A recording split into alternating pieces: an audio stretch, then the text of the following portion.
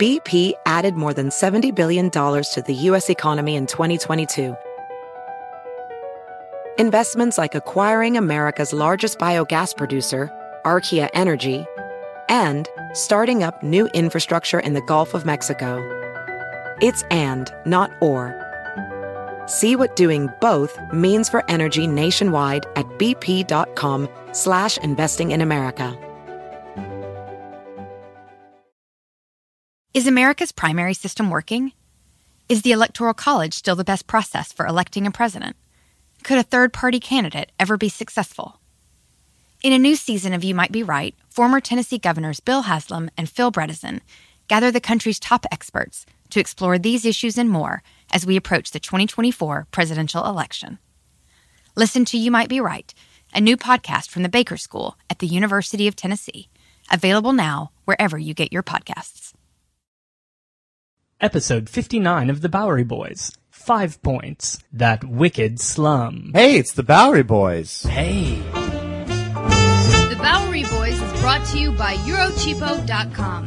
Eurocheapo editors personally visit and review the best budget hotels in Europe, now with hotels in New York City, on the web at Eurocheapo.com. Hello there and welcome to the Bowery Boys. My name is Greg Young. And I'm Tom Myers. And I am proud to say that after spending a few weeks with the upper crust of Manhattan at Delmonico's and through Central Park and all these different places, we're finally going to get to hang out in the gutter. We are talking today about a topic that was one of our most requested from people, and so we're finally taking care of it. Why have we put this off for so long? I think this one needed to take a little extra loving care, and I'll tell you why, because this is really ingrained in a lot of people's heads from two major sources, both sources called Gangs of New York, both the book by Herbert Asbury, and of course the movie, which is sort of loosely based on the book by Martin Scorsese. You know, they give very clear pictures of what 5 Points is. And how bad the neighborhood was, how dangerous its inhabitants and the criminals lurking in the streets. Those were sort of glamorous, romanticized versions of that. So the truth is actually much uglier than... Sometimes yes, sometimes no. It's still one of New York's most legendary slums. It's a place that brought many different kinds of New Yorkers together. One could say it was the original melting pot within New York City. Living conditions there were atrocious, and there's no denying that. But when you look closer at it, it's a little bit more complicated. It's not quite black and white. We'll be giving you a walking tour of 5 Points as if it were still standing. And I think that tonight's episode is going to paint a rather dismal picture of the neighborhood, and we should tell you right up front that this will be a two-part episode. So tonight we're going to be talking about the neighborhood, the decline of the neighborhood, and who lives there. Next week is about reform and ultimately demolition. But tonight, let's get to know the neighborhood of 5 Points, shall we, Greg? Let's go.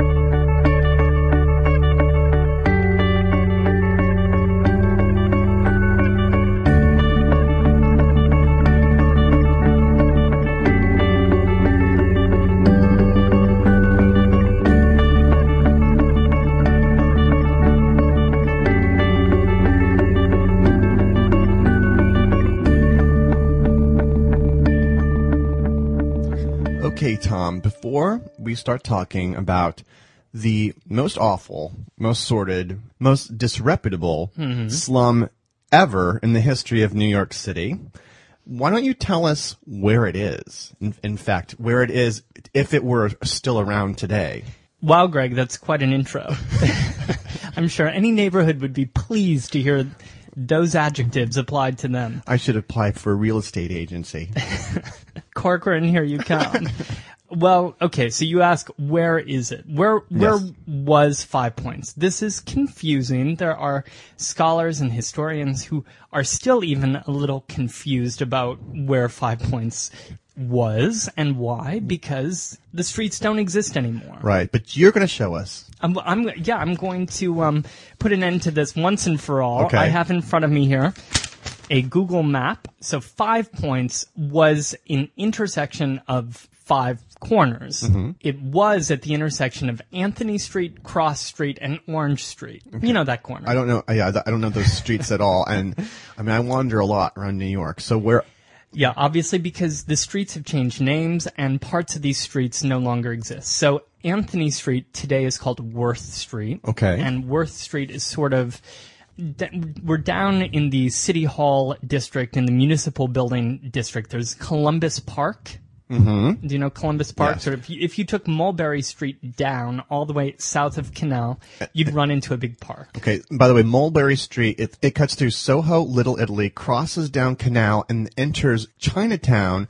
And so what we're talking about is actually kind of on the edge of Chinatown and what they call Civic Center. Thank you. And yes, Mulberry Street actually becomes the eastern border of Columbus Park before Mulberry Street dead ends into today's Worth Street. So that's Gotcha. Worth. Now, if you go down to that park, you'll see people playing checkers and dominoes and hanging out. Lots of kids, yeah. Lots of kids hanging out. The southern border is Worth Street. So Worth Street used to be Anthony. Now, the other side of Columbus Park is Baxter Street today. Okay. That used to be Orange Street. So you have Worth and Baxter. And then there was another street called Cross Street, which sort of hit those at an angle, went straight through the intersection. That street would change its name to Park and then would later disappear completely. Okay, so that one I'm not even gonna, like, that one I'm just gonna pretend isn't there because I'm mapping and drawing it on my hand right now, just trying to figure it out. It is very confusing, but let's just say that Cross Street goes through that park today. Okay. It's no longer there. So that is the intersection. Now, because you had these streets crisscrossing, they also formed a triangle just to the west of the intersection with another street called Little Water Street, which doesn't exist today. And that little triangle was called Paradise Square. Yes.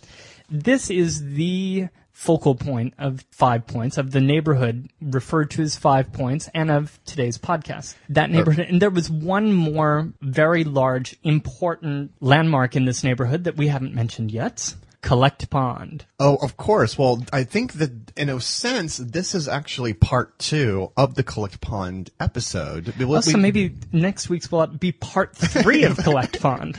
So we'll need to, I guess, back up a little bit and sort of recap that and explain why Collect Pond has anything to do with 5 Points. Yeah. It's in the exact same place. It has a lot to do with 5 Points because the Collect Pond was located, I mentioned Paradise Square. Collect Pond was just north and west of Paradise Square by 1 block. So basically, it was right there. So basically, it is Collect Pond and the banks and surrounding banks. It was in the banks. Now, as you'll recall, Collect Pond was the city's fresh water supply throughout most of the 18th century.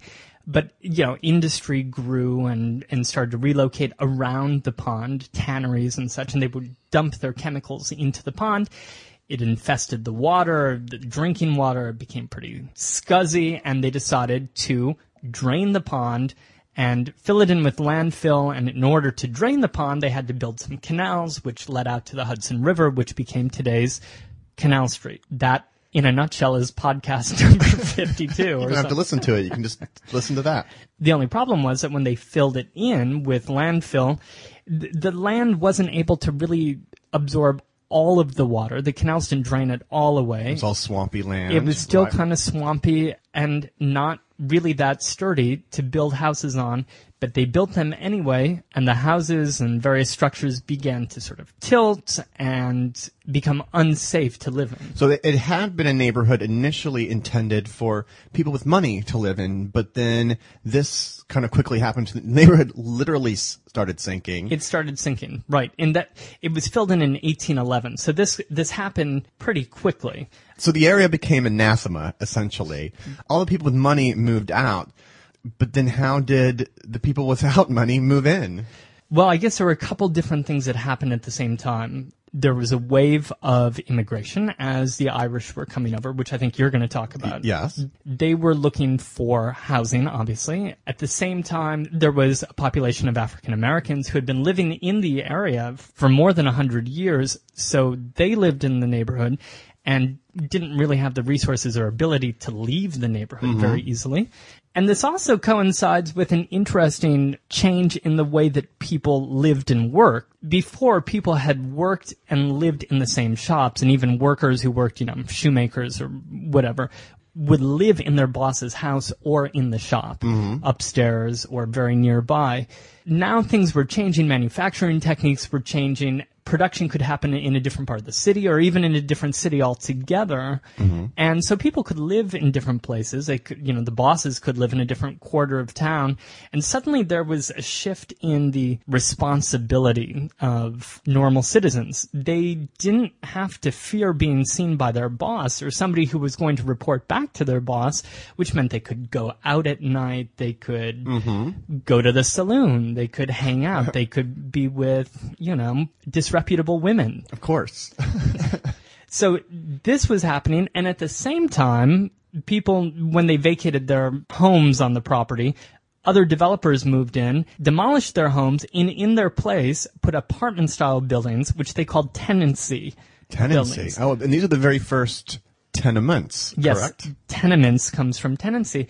And so these were houses that were designed to give these newly arrived immigrants a place to live. And I should mention that these tenements are being built in other neighborhoods as well as here. It's a style of building that's just happening. But this is sort of a general trend. Some of the landlords down there too were big names. Remember our friend John Jacob Astor? I think we mentioned him every episode in some capacity. He owned a lot of land down there, and he was putting up these tenancy buildings as well. So you have these buildings that are sort of waiting for tenants, but traditionally New York tenants who have lived here and might have a little money are not going to be moving in there. So it's a little bit fortuitous for Astor and all these greedy landlords that a massive famine hits Europe around this time. Now, immigration in New York City is on the rise anyway. I mean, since the start of the 19th century. And in particular, the Irish are already starting to come to New York by this time. In fact, Five Points is already considered a very disreputable neighborhood in the 1820s and 1830s. But what really balloons the population of this neighborhood is the mass immigration of Irish that happened in the 1840s due to the Great Potato Famine. So we're going to take a boat. We're going to go to Europe here for just a couple minutes. I need to explain what's happening here because it did greatly influence New York City in general. In fact, America in general, because of so many people that came over. So the Great Potato Famine lasted from 1845, lasted several years, with 1847 being the worst. What it was a disease that hit potatoes called the blight. It wiped out entire crops. And, Ireland is already a very, very poor country at this time. Most of its residents relied on the potato because it was cheap. Everyone could grow them. It was just part of the diet. But this blight wiped all of them out. And as a result, mass poverty, mass starvation hit almost the entire country. It almost devolved into like a lawless state. Most of the responsibility actually went to the landlords of the estates. They had these gigantic parcels of land that they would rent out to hundreds of commoners who would then farm the land and live on it and just pay some of the money back to the estate.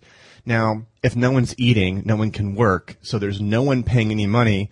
They're all on this land. No one can pay rent, and there's massive overcrowding. It's pandemonium. Sounds like a good time to come to New York. Exactly. And so this is when immigration really starts to boom. Now, those who happen to have some money come to the United States or just leave Ireland and go somewhere else.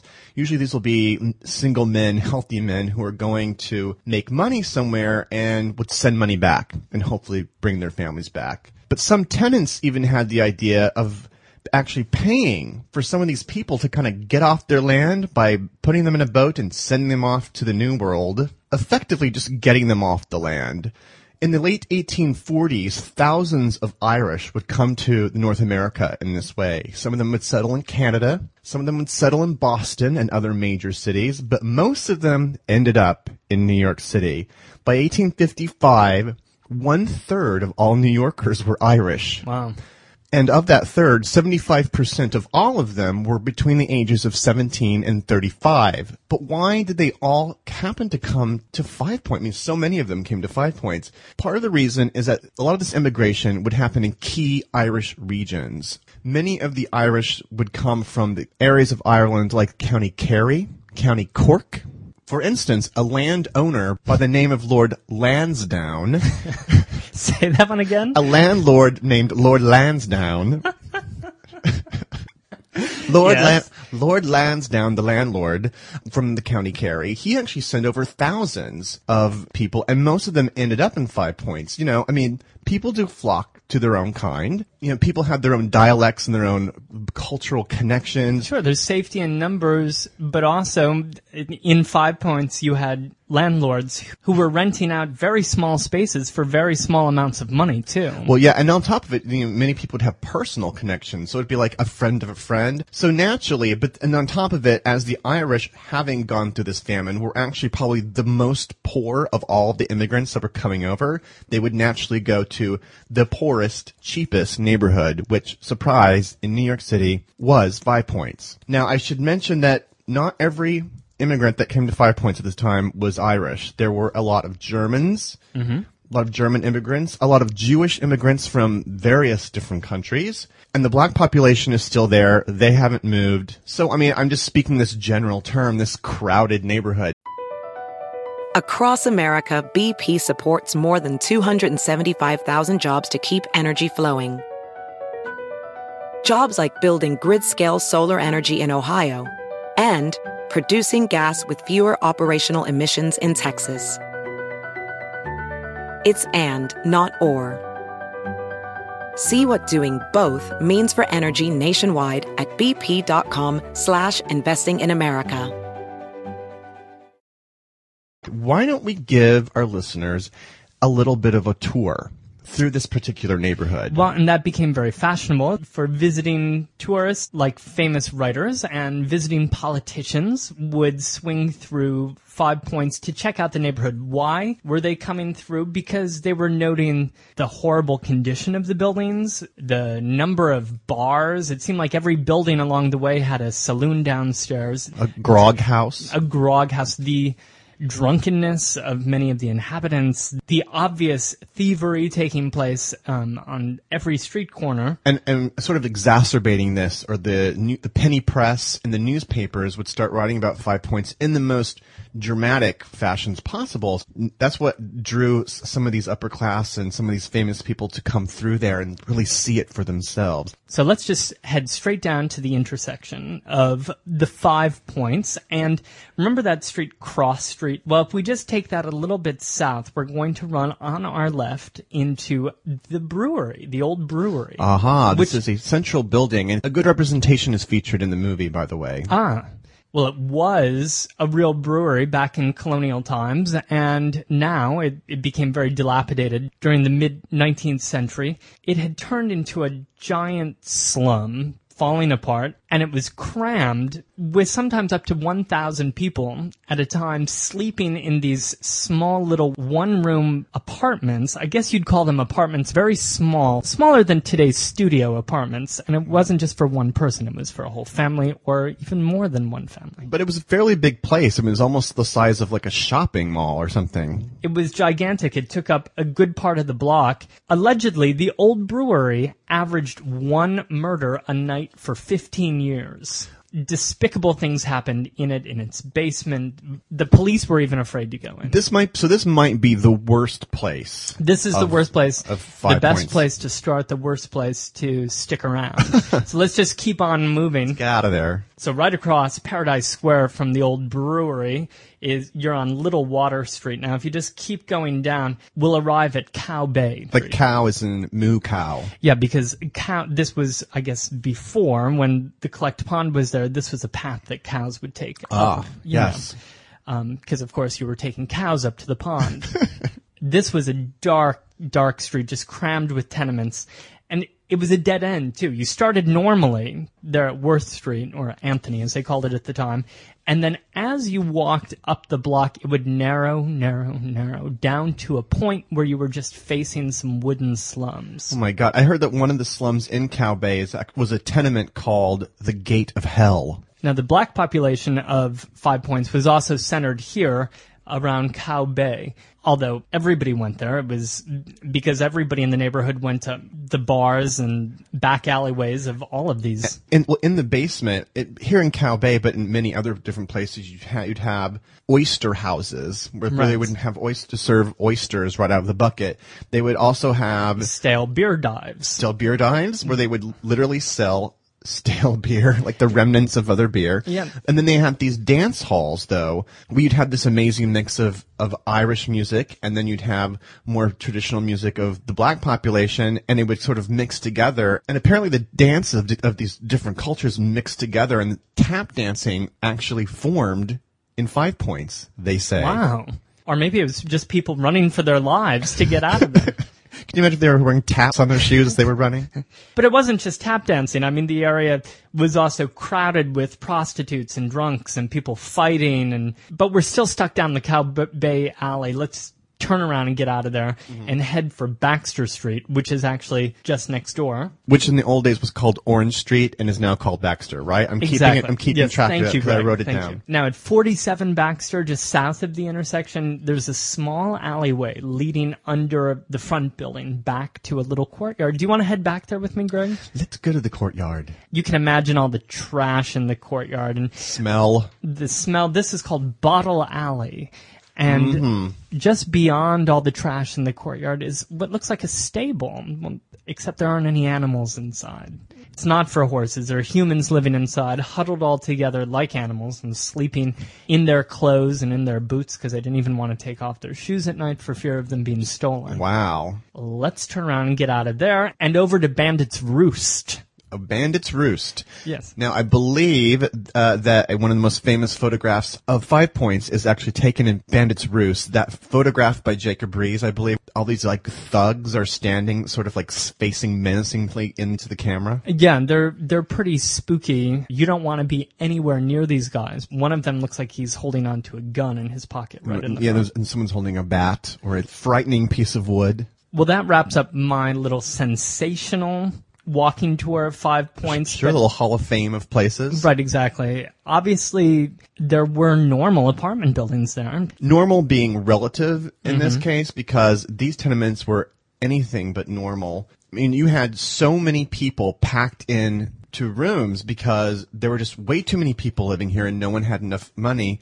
As an example, a typical situation in 1856 at an address, 15 people lived in one single room. Not every place would be like this. Some of them would have more people. Most of them would have a family and maybe one or two boarders that they would make money off of. Like they would pay rent to live in that room.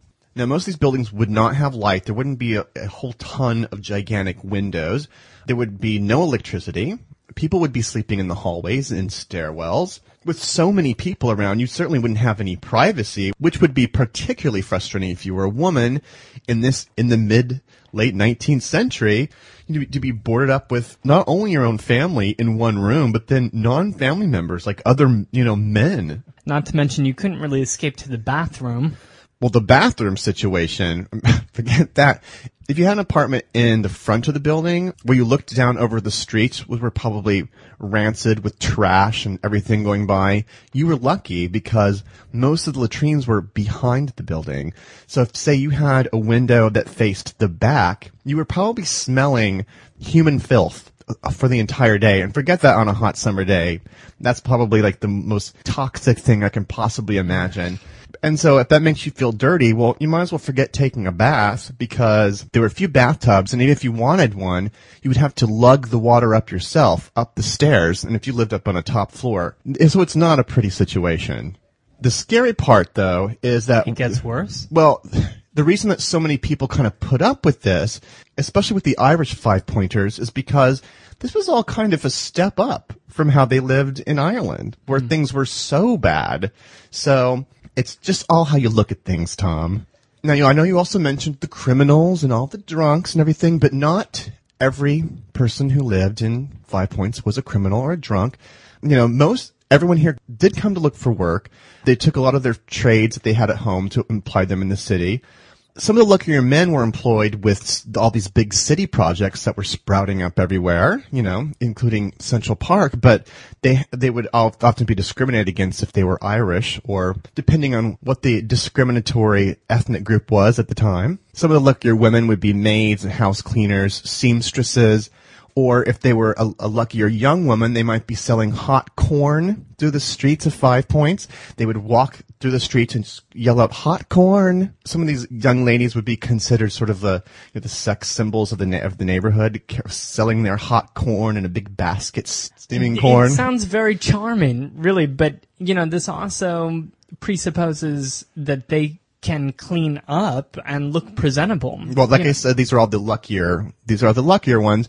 Those that weren't so lucky on the lower rungs, they had women who were called rag pickers that would just go through trash and pick things that they can maybe sell. Young children would hit the streets selling matches. Later they would become newsies. And of course, the lowest rung for a lot of people, a lot of women, for instance, was to become prostitutes, because 5 Points did have its share of brothels. In fact, Worth Street was particularly known for its line of whorehouses. If you were a guy and you had a lot of time in your hands and you were unemployed, you were probably in a gang. Now, there were gangs all over the city. 5 Points was not the only place that had gangs. The Fourth Ward had them, Hell's Kitchen, a lot of other seedy neighborhoods. But 5 Points had a great number of them. A lot of them were based on ethnicity, or rather a hatred of an ethnicity. They had such clever little names as the Plug Uglies, the Wyos, who were thrived in the 1860s. A lot of people may know the gang The Dead Rabbits from the movie and from the Asbury book. Now, Tom and I both read this book by Tyler Asbinder called 5 Points. He posits a very interesting theory that the dead rabbits actually didn't exist, that this may have been just an epithet for describing a few other gangs, including a gang called the Roach Guards. So you had gang warfare amongst themselves with other groups like, say, the Bowery Boys up in the Bowery. Keep in mind that there was a lot of men in this neighborhood, a lot of booze in this neighborhood, and a lot of unemployment.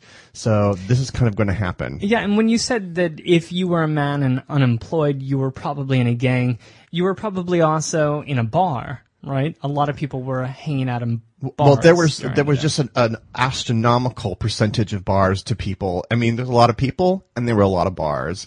Grocers is what they often call them, though they weren't selling that many groceries. Right, it was mostly booze. So something very curious happened around the mid-century. You have this group of poor immigrants and this very dangerous criminal element, and they're 2 or 3 blocks away, just happened to be close to City Hall. So someone involved with City Hall decided to look at it and said, well, what can this group do for me? So we're talking about Tammany Hall. And when you say Tammany Hall, you're referring to not a place per se, but really just a machine, a political machine that was running the city. A Democrat, for the Democratic Party, the political machine. They had their own agendas. They had their own sort of outlook within the Democratic Party. And on top of it, they sort of had an underworking of the whole political infrastructure where they could control things either legally or much more likely illegally. And in its heyday, Tammany Hall was taking money, siphoning money off from big projects, but also employing big numbers of people who would then in turn vote them continuously into office. So it was this sort of vicious circle of corruption and power. Well, they decided, and so this, which was very successful for them, is they decided to sort of get the Irish on their side. And a lot of the Irish in 5 Points had a lot to do with their successes that they had in the 1860s and 70s and 80s and much later. How would they do that? You might ask, well, if all these immigrants, how can they vote? They just got off the boat. Well, I mean, laws were a little different back then. And, if you just happen to have, say, a Tammany Hall appointed judge, you could just rush a whole group of 5 Point residents through there and get them all signed on as citizens. Tammany Hall also kept them fed and employed and basically kept them happy so that they could receive favors from them later if they needed to. As a result, these Irish would go to the polls and vote in great number for Tammany candidates. 5 Points, in fact, became a Democratic bastion, and so often there would be no point for any other party to run there because it would always go to the Democrats. Right, actually, the Tammany officials would sometimes receive more votes than there were actual citizens live in the 6th ward. Sort of electoral district was the 6th ward in the city. It was a pretty corrupt ward. Oh, indeed, if not the most corrupt ward. But eventually, a lot of the Irish in the 5 Points would themselves infiltrate the political sphere by this method, so that later, by the 1870s, many of the Irish were on the ticket, and we would eventually have Irish mayors even. And 5 Point gangs and other gangs would even be employed to engineer voting fraud and to use intimidation on election days. So that sort of explains why the various gangs were not actually just all locked up in mass, because Tammany Hall and the elected officials actually had a reason to protect the gangs, and they were all kind of working together. We're generalizing. There's obviously there's many incidents between police and gangs. Yeah, so it's a bit of an overstatement, but they did have a need for each other. So that was the relationship between, City Hall and the police and 5 Points. And it's so close to City Hall. We're talking blocks. Yeah, I mean, it's kind of unusual how close it is. Okay, so that is our introduction to the neighborhood. As I mentioned before, touring the neighborhood was a popular tourist attraction for notables coming through town, including foreigners such as Charles Dickens. Yeah, so I sort of, to wrap up this part, I wanted to read a little bit of one of Charles Dickens' observations of the neighborhood that he wrote about in 1842. He wasn't in general a fan of many places in New York City. Or of the U.S. I think he was kind of embittered about a copyright issue. He definitely had an axe to grind, but when he got to 5 Points, he really let his pen rip. So here's a little excerpt from a description about 5 Points that he wrote.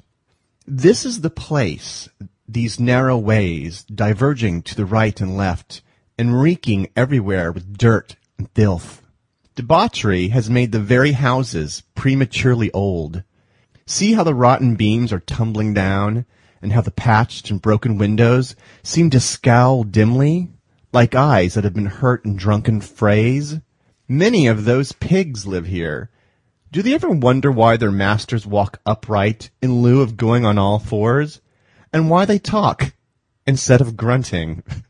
I mean, going over the outrageous, kind of over the top, but this will set us up. So it's almost gotten already in its own time this sort of legendary vibe to it, I guess. And that was only 1842. There was so much of 5 Points to come.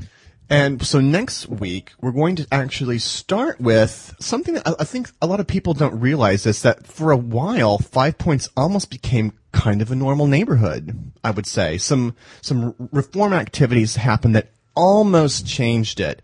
And well, it did change it for a while. 5 Points cleaned up its act, but the worst was still to come.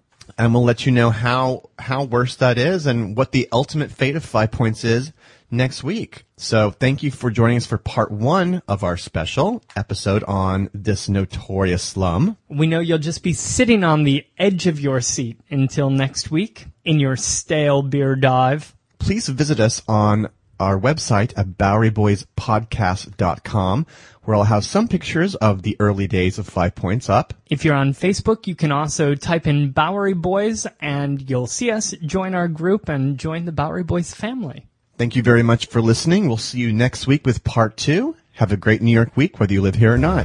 See you next week.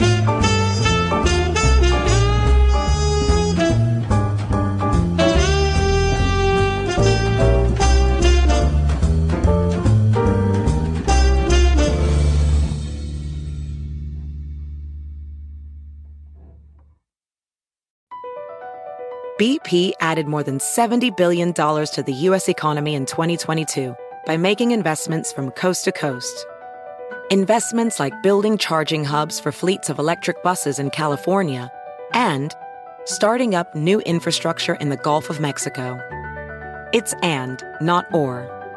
See what doing both means for energy nationwide at bp.com/investing in America.